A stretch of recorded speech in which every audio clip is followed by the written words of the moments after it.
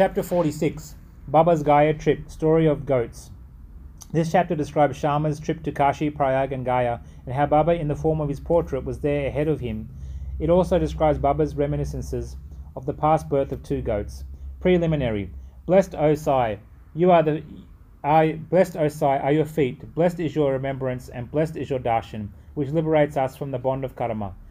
Though your form is invisible to us now, still, if the devotees believe in you and they get living experiences from you, by an invisible and subtle thread, you draw your devotees from far and near to your feet and embrace them like the kind and loving mother.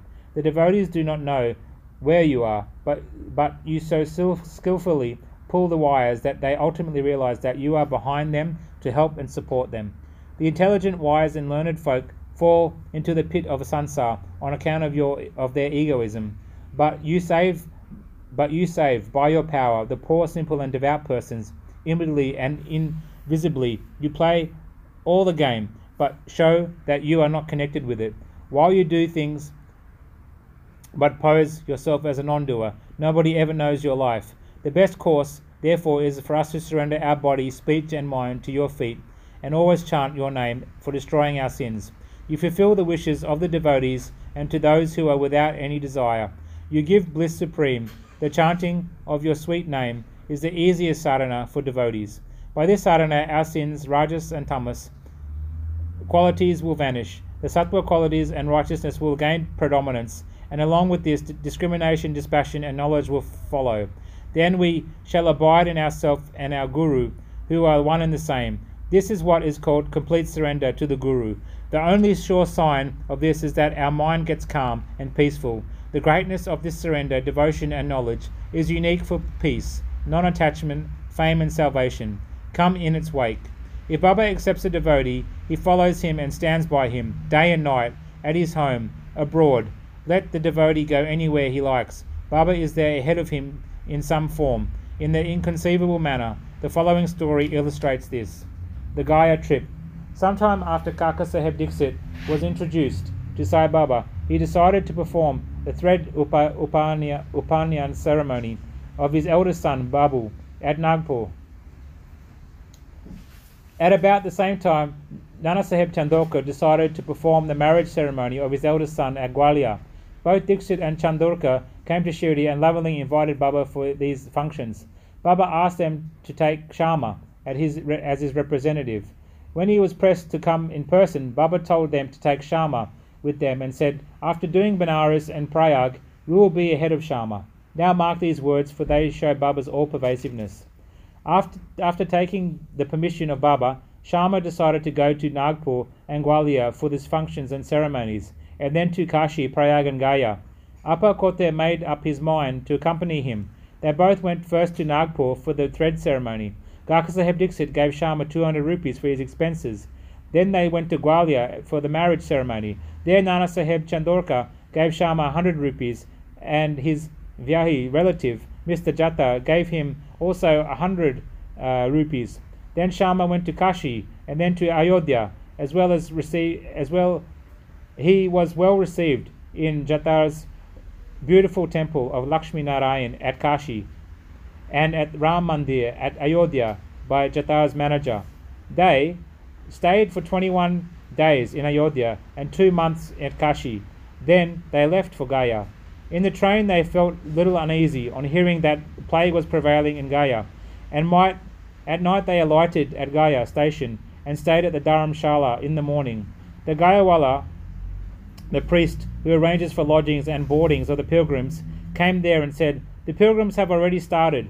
You better make haste." Sharma casually asked him whether there was a plague in Gaya.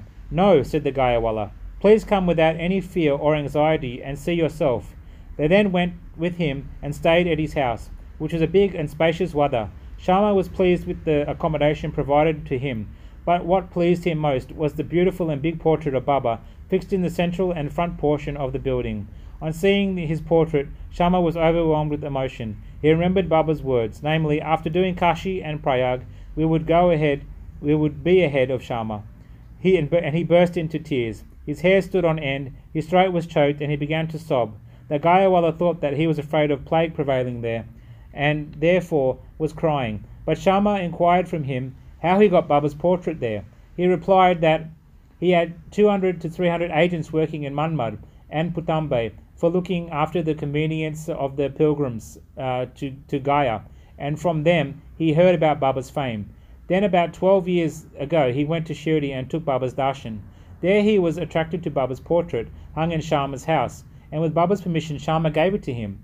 This was the same portrait. Sharma then remembered the incident. The Gayawala's joy knew no bounds when he learnt that the same Sharma who obliged him before was his guest now. Then they both exchanged love and service, and was most delighted and happy. The Gayawala gave him a royal welcome. He was a very rich man. He sat in a palanquin and made Sharma ride the elephant and attend to all his comforts and conveniences. The moral of the story is that Baba's words came out true to the letter, and unbounded was his love towards the devotees. But leave this aside, he also loved all creatures equally, for he felt that he was one with them, and the following story will illustrate this. 2 goats. Baba was once returning from Lendi when he saw a flock of goats. 2 of them attracted his attention. He went to them, caressed and fondled them, and brought them for 32 rupees. The devotees were surprised at this conduct of Baba. They thought that Baba was duped in the bargain, and the goats would fetch 2 rupees each, or the most 3, 4, or maybe even 8 rupees for both. They began to take Baba to task for this, but Baba kept calm and cool. Sharma and Tatya Kotel asked Baba for an explanation. He said he did not care to store money, as he had no home or family to look after. He asked them to purchase at his cost 4 seers of dal, lentils, to feed the goats. After this was done, Baba returned the goats to the owner of the flock, and he gave out the following reminiscences, the story of the goats. O Sharma and Tatya, you think that I have been deceived in this bargain. No, listen to their story. In a former birth they were human beings and had the good fortune to be with me and sit by my side. They were uterine brothers, loving each other initially, but later on they became enemies. The elder brother was an idle fellow, while the younger one was a very active chap and earned a lot of money.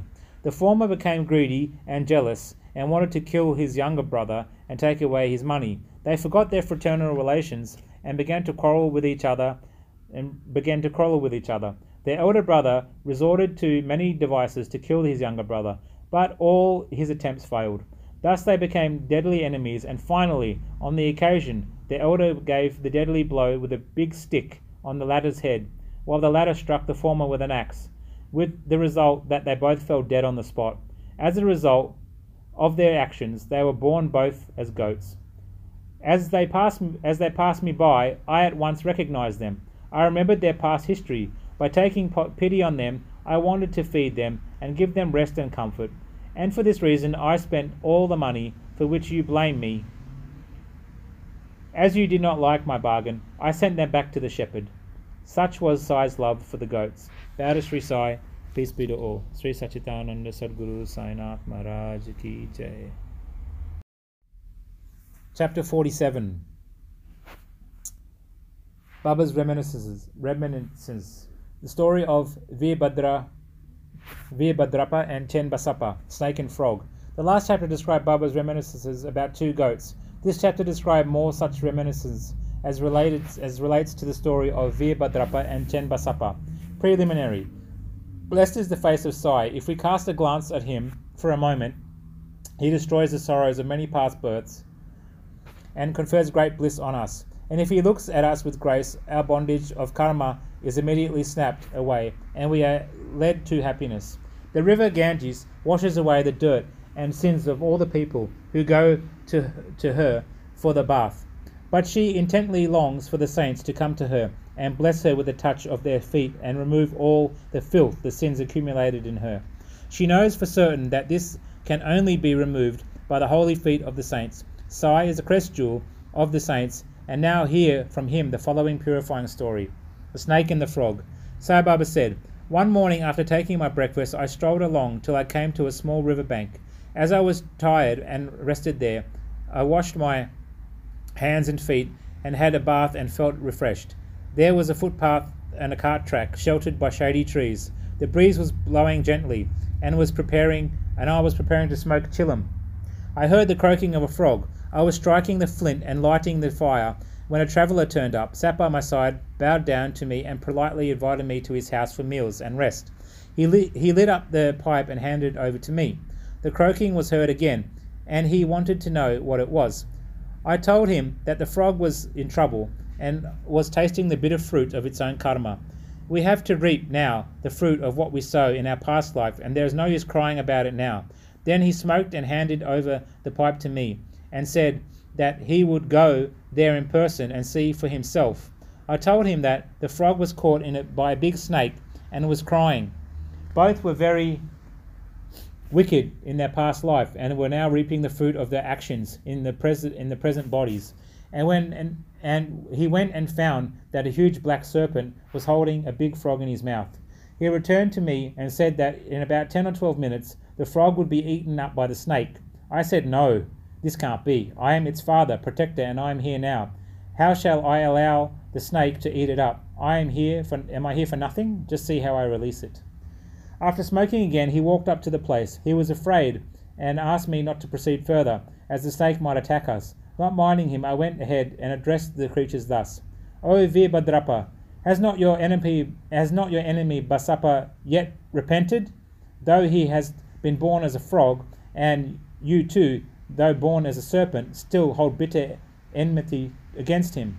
Be ashamed of yourself. Give up your hatred now and rest in peace." On hearing these words, the snake left the frog quickly and dived into the river and disappeared. The frog also jumped away and hid itself in the bushes. The traveller was much surprised. He said that he could not understand how the snake dropped the frog and disappeared on hearing the words. Who was Virabhadrapa and who was Basapa? And what was the cause of their enmity? I returned with him to the foot of the tree, and after sharing again a few puffs of smoke with him, I explained the whole mystery to him as follows. There was an incident, a holy place sanctified by a temple of Mahadev, about 4 or 5 miles from my place. The temple was old and dilapidated. The residents of the place collected funds for its repairs, and after the large amount was collected, arrangement for worship was made, and plans with estimates for repairs were prepared. A rich local man was appointed the treasurer, and the whole work was entrusted to him. He was to keep regular accounts and be honest in all his dealings. He was a first-class miser and spent very little for his repairs, which consequently made very little progress. He spent all the funds, swallowed some amount himself, and spent nothing from his pockets.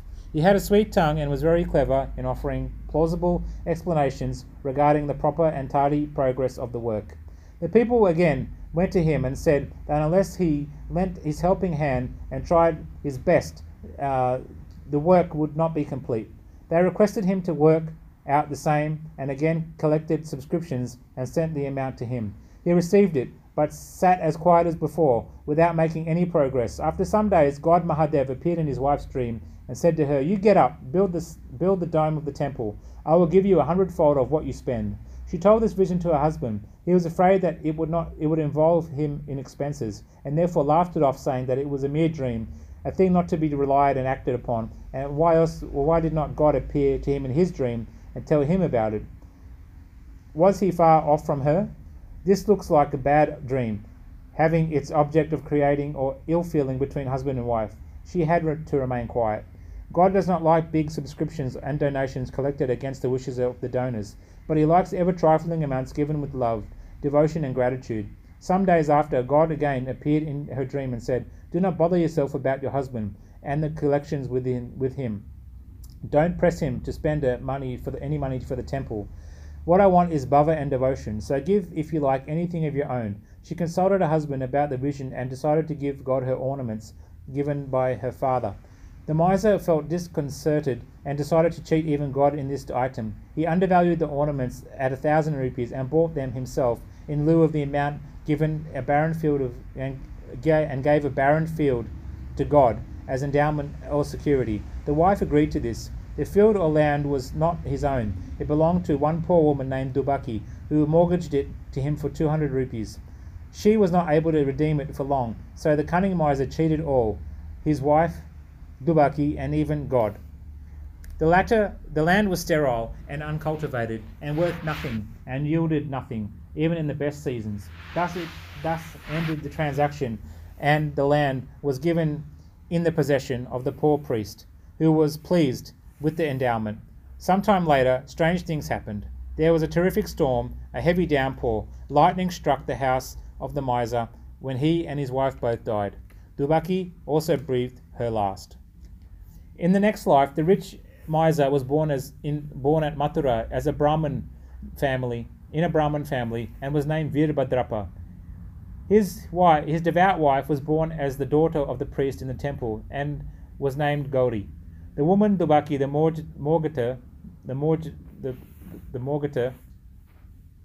Morgachita, was born as a male in the family of Gaurav, attendant of the temple, and was named Chenbasappa. The priest was a friend of mine. He often came to me, chatted and smoked with me. His daughter Gauri was also devoted to me. She was growing fast, and her father was seeking a good husband for her. I told him not to worry about this, as the bridegroom himself would come seeking her. Then there came a boy named Veerbhadrappa, wandering and begging his bread, to the priest's house. With my consent, Gauri was given in marriage to him. He was also devoted to me initially, as I recommended his marriage with Gauri, but later it became a miser.